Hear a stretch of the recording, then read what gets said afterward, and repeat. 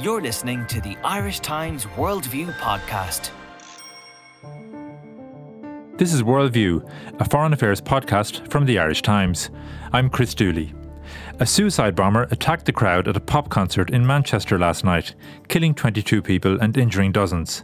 It is the worst case of terrorism on UK soil since the 7/7 bombings in London in 2005. The bomb went off as those attending the concert by US singer Ariana Grande were leaving the packed Manchester arena. Oh my God. What's going on? What just happened? What's going on? Oh my God! Speaking outside number 10 Downing Street, British Prime Minister Theresa May referred to the fact that many of those killed were children. We struggle to comprehend the warped and twisted mind that sees a room packed with young children not as a scene to cherish, but as an opportunity for carnage. Our London editor, Denis Staunton, is in Manchester today. Dennis, events there are still unfolding, but could you update us on what we know so far? What we know is that this attack, which happened about 10:30 on Monday night, at the end of a concert in the Manchester Arena, it was a single suicide bomber who detonated this bomb in the foyer of the venue. And as you say, we know that there are 22 people dead, at least, and 59 injured. We don't know too much about the identity of those who have died, except that we know that many of those who were admitted to hospital were children. And as we speak now, two of the victims have been named. One was 18 years old, a woman of 18 years old, and the other was an 8-year-old girl. And so this is much we know. The so-called Islamic State have claimed responsibility. Those claims don't necessarily have that much meaning, but and the police have made one arrest in Manchester as they try to establish whether the perpetrator was part of a larger network. And you've written, Dennis, today that the attack is shocking, even by the bloody standards of contemporary terrorism. How is it different from what we've seen before? The fact that this concert was, most of the audience were teenage girls or children. And so this targeting of teenage girls is something which, we haven't really seen something like that. The closest equivalent would be, say, the Bataclan bombing, or attacks in Paris, which was a nightclub, and likewise in Miami, the gay club in Miami some time ago. But in both of those cases, they were attacking adults, whereas here it really was children. So it's shocking in that respect. I think the other thing which is going to alarm the security people here is that this was a bomb attack. And if you think back to most of the recent attacks in Europe, apart from the Paris bombings in 2015 and the Brussels bombings in 2016, most of these have been pretty low-tech. So you've had things like a vehicle mowing down pedestrians, like you had in Nice, like you had in Westminster, and indeed you had in Berlin. Or else you've had either gun attacks or knife attacks. And these things, attacks like that are quite easy to organize, and they don't involve a lot of preparation. Any kind of a bomb really does, because first of all, you've either got to acquire explosives, which are often illegal, or to manufacture a bomb, and then you need to be able to detonate it. And so most people are not able actually to detonate a bomb at precisely the moment they wish to do it without some kind of skill, some sort of training. So what I think the security people here will be wondering is, did we know this person? If we do know of this person, how did he manage to get all of this preparation done without anybody noticing? And so I think those are the questions that are going to be asked. And that is also indeed what would point to some suggestion that this person might at least have some kind of loose links, at least with some other people. And is anything at all yet known about this man, about his background or who he is? Nothing really has been said. There have been some reports that he is either English or lived in England, which doesn't really tell you an awful lot. So we don't actually know as yet anything about him. And I imagine also that the police will hold on to that information for some time, because while they're exploring, what they will be doing now, the first question that they ask is, do we know him? Once they establish who he is, they start looking through all of his phone records, his emails, his social media contacts, and they really try to find out his entire network of people, anybody who knew him.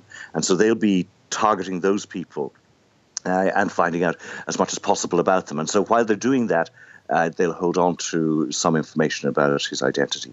And I think they have said that a priority really, and Theresa May repeated this, that a priority is to establish whether he was acting alone or as part of a network. And the claim of responsibility by Islamic State doesn't really throw a lot of light on that, does it? Because they tend to claim a lot of these things exactly. anyway. They often claim quite a lot. I suppose the other is the significance too, obviously, of finding out whether he's part of a network or not, is that the fear with all of these things is that this is just the first of a series of coordinated attacks, as we have seen elsewhere in Brussels and in Paris and elsewhere. And so obviously the hope would be either that he's not part of a network, or that if he is, that this network can be identified and shut down before any further attacks happen, if they are indeed being planned. Now, you've mentioned some of the particular, I suppose, questions it poses for the British security services. And then on a wider scale, if you like, that Britain has been on the second highest alert level of severe for some time, which means a terrorist attack was considered highly likely. Is that under review now, and might it be raised even to the highest level? I think probably not, because the highest level really means that they know of a specific attack that is being planned. So the level that it's at now is, it's pretty high. It basically is saying that an attack is likely, and that they need to be on the alert for that. So actually raising it to the very highest level wouldn't necessarily make any sense unless they actually were aware of a specific plan for an attack. So I think they probably won't raise that to any extent. But what you see already, and here in Manchester, for example, is armed police around the centre of the city. And I imagine that the same thing is happening in London and in other parts of Britain today, as well, as security is ramped up. And of course, the problem that the intelligence people have is that there are thousands of people who they have on a kind of a watch list.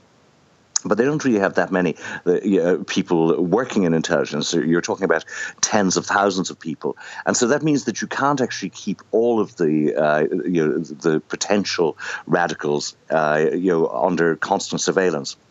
And they have to make these choices about exactly who they're going to watch this week or this month. And so inevitably people do slip through their system. And so, but nonetheless, this will reinforce calls for intelligence to be beefed up and for more money to be put into those services. And is that the rather grim sort of implication we draw from this? Because the British counter-terrorism intelligence services are considered to be among the best. They're very good at what they do, and they obviously have a lot of successes. But does this show that really you're never going to have a complete, success rate in stopping these kind of attacks? Yeah, I think that's true, that you actually never are. I mean, I think, it's particularly true, obviously, of those low-tech attacks. I mean, it's very hard to stop somebody from getting a vehicle and getting into it and choosing to kill people. What they would have hoped, though, is that they might have more success in preventing people from making bombs and detonating them. And so, but nonetheless, it is true that if you are living in a free, open, democratic society, you can't be 100% secure or 100% sure that something like this is not going to happen. Now, we heard Theresa May speaking a short time ago following a meeting of the government's emergency COBRA committee in Whitehall. Can you tell us, Denis, what is COBRA actually, and what came out of that meeting?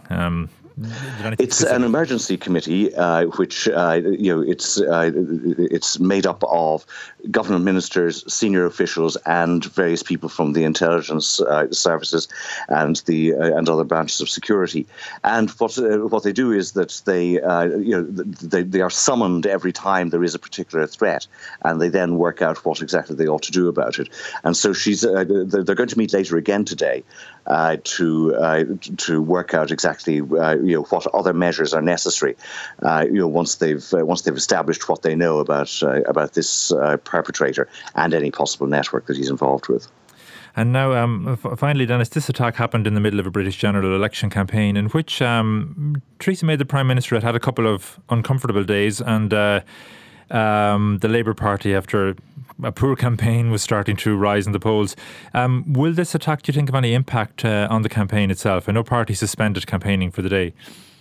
I think it will have an impact on the election. As you say, it came at a crucial moment because Theresa May had just done a major U-turn on one of the big and most important policies in her manifesto. It was a very, very embarrassing moment for her. She had a very difficult interview with Andrew Neil on the BBC on Monday evening.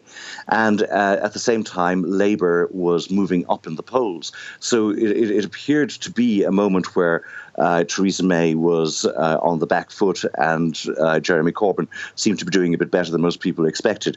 This attack, not only is it going to halt campaigning, not just for a day, but I would imagine for a number of days, and probably until the weekend, but it also means that Theresa May is back on her strongest footing, in a way, on her strongest territory. She is a former Interior Minister, a former Home Secretary, and this is the area of security and counterterrorism. This is where she feels most comfortable, and this is where she looks most prime ministerial. It's also one of the weakest spots for Jeremy Corbyn because of this campaign to paint him as being somebody who pals around with terrorists, and indeed he was very friendly with Sinn Féin and sympathetic to some people in the IRA in the 1980s and in the 1990s. And so I think when people are looking at the two of them and this question of who do you want to be Prime Minister, events like this, obviously horrifying as they are probably more inclined to help Theresa May than to help Jeremy Corbyn. OK. Denis Staunton, we'll leave it there. Thank you for that. In Bethlehem today, on the first foreign tour of his presidency, Donald Trump reacted to the attack using characteristic language. So many young, beautiful, innocent people living and enjoying their lives murdered by evil losers in life. I won't call them monsters because they would like that term. They would think that's a great name. I will call them from now on losers, because that's what they are. They're losers. The US president repeated a call that he had made in Saudi Arabia 2 days earlier for Arab countries to deal decisively with extremism. Drive them out. Drive them out of your places of worship. Drive them out of your communities. Drive them out of your holy land. Meanwhile, in Washington, controversies over Russian interference in last year's election and the president's sacking of FBI Director James Comey continue to dominate the political scene.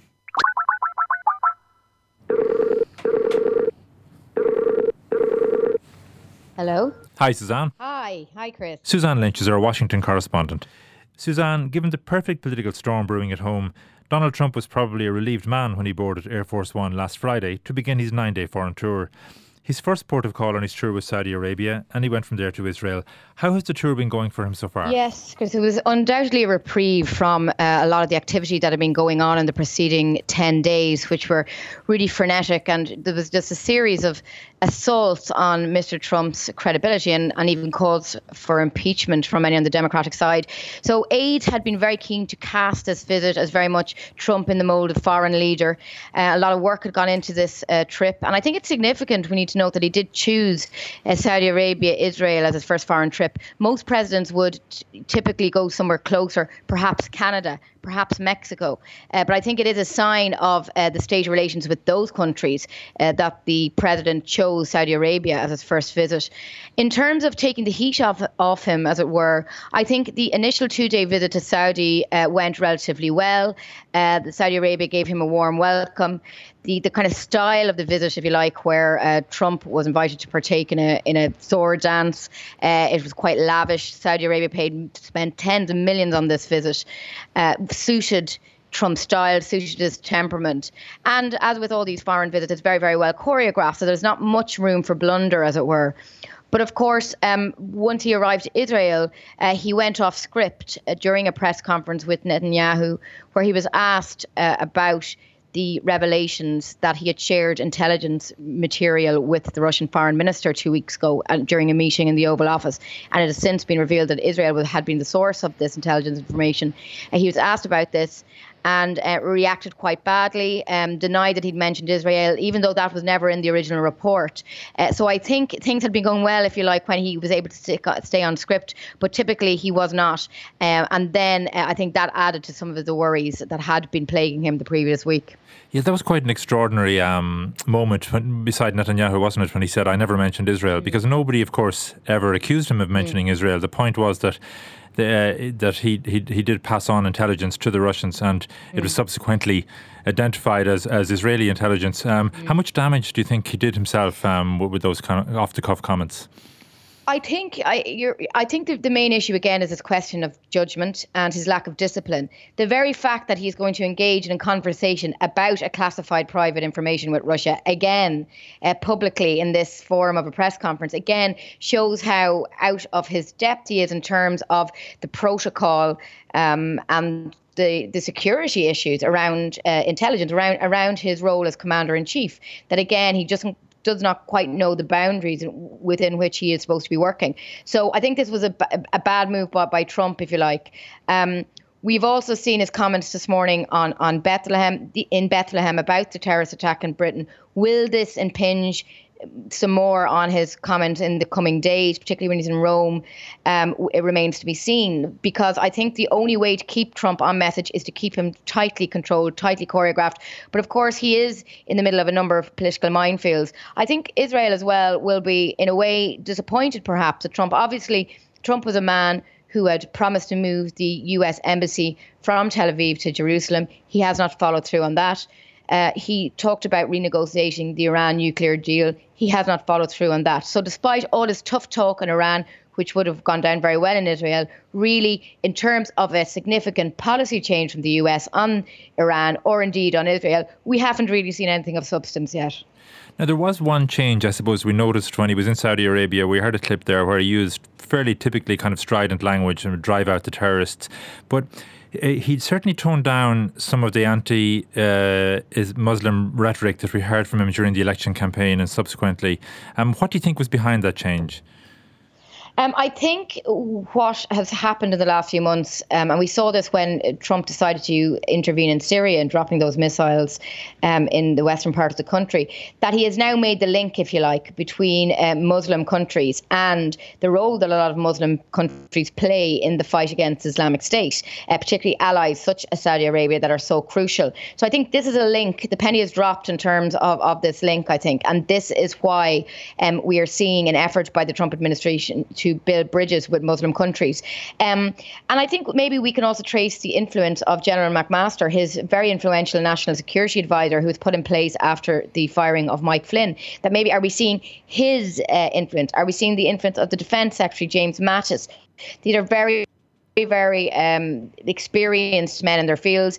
They seem to have Trump's ear, and he seems to be listening to them. So we could maybe see it as a kind of a realization on the part of Trump how important these allies are. Now, of course, that opens up its own problems. We have seen Trump make overtures to Turkey, to Egypt and Saudi Arabia. All these countries had a very, very frosty reception from President Obama, mainly over human rights concerns. What we are seeing in this trip, that really Washington is prepared to overlook those concerns essentially, and instead promise and deliver on a number of deals. For example, in Saudi Arabia, we saw a very significant arms deal and investment decisions by Saudi into American companies. So I think Washington, the Trump administration, are very, very happy with those deals. And for the moment, the issue of human rights in that country really has been sidestepped in this trip.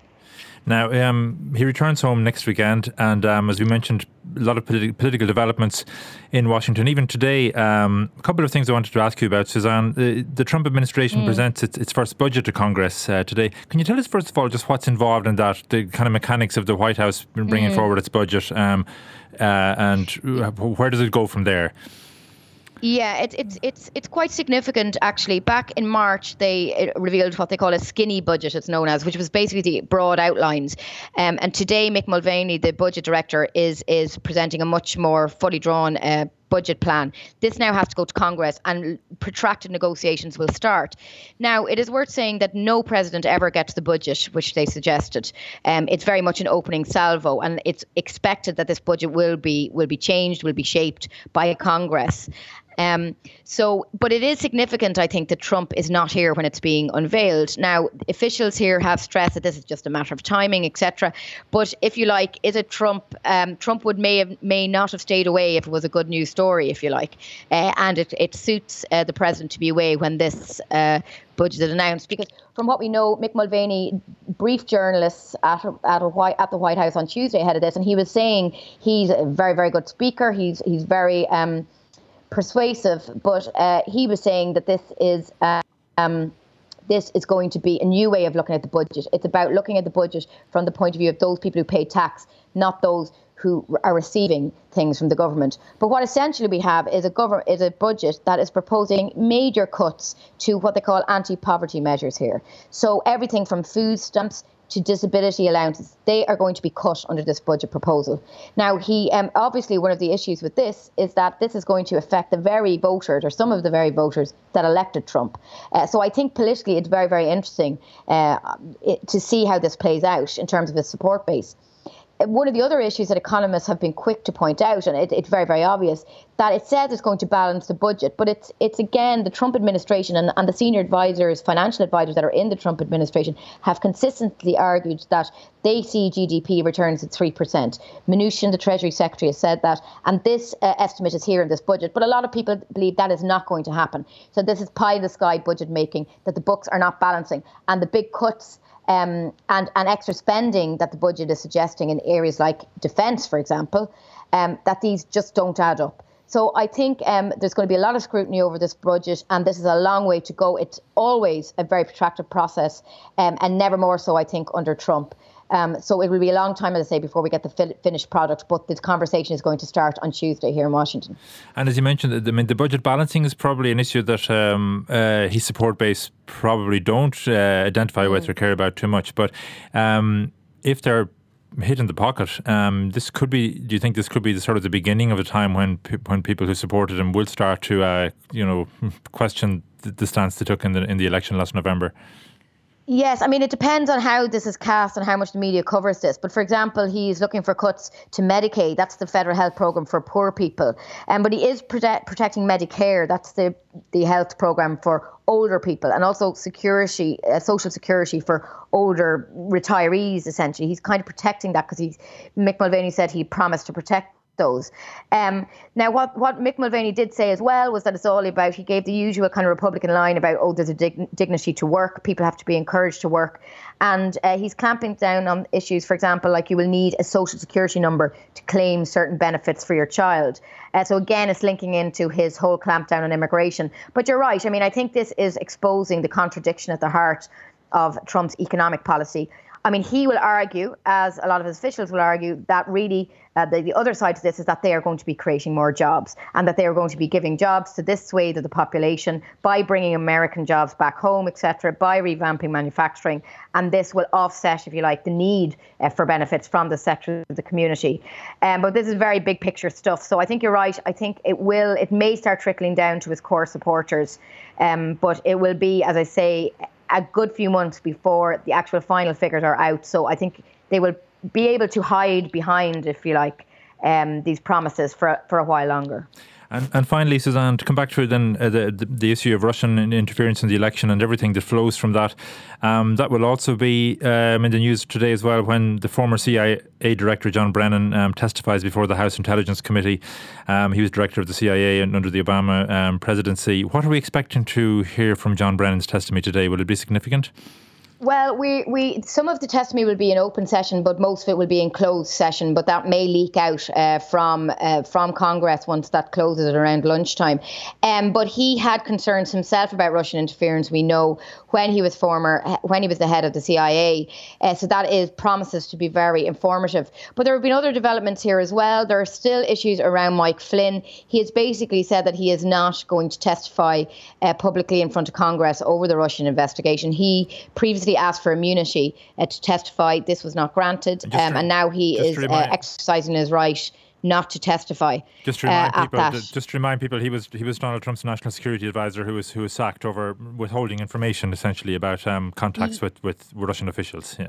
Exactly. And then he more recently was back in the news again when it emerged 2 weeks ago that Donald Trump pressed the FBI director, James Comey, to drop the investigation into him. So a lot of people feel he's the smoking gun, that he's a lot of information. He was 24 days as national security advisor under Trump before he was fired. And during that time, he had access to most classified information in the country. And so this is a bit of a setback really to the committee that they cannot comply him to testify. They are looking at their legal options to see if they can. But that is quite a setback. There have been further revelations about Flynn also today, saying that he misled the Pentagon. This is before he started working for Trump, but about his links with foreign governments in order to get security clearance there. So this is hugely, this is wide ranging in terms of his involvement. And again, intriguingly, there are reports that Trump himself is now interviewing possible legal figures outside counsel, essentially, to advise him as president on what's to come with this investigation that's now been announced with Bob Mueller heading up as special counsel the investigation into Russia. So look, when Trump arrives back, we are going to see a renewal of interest in the Russian story. And I think the next major thing to watch will be when James Comey testifies in Congress. There's been suggestion he may do it after next week. So if that was to happen, I think that could be potentially explosive for Mr. Trump. Okay, you're making me wonder, Suzanne, if Donald Trump will want to go home at all next weekend. Thanks for that analysis. Thank you. That's it for this week. For more on these stories, go to irishtimes.com. Until next week, goodbye and thanks very much for listening. You're listening to the Irish Times.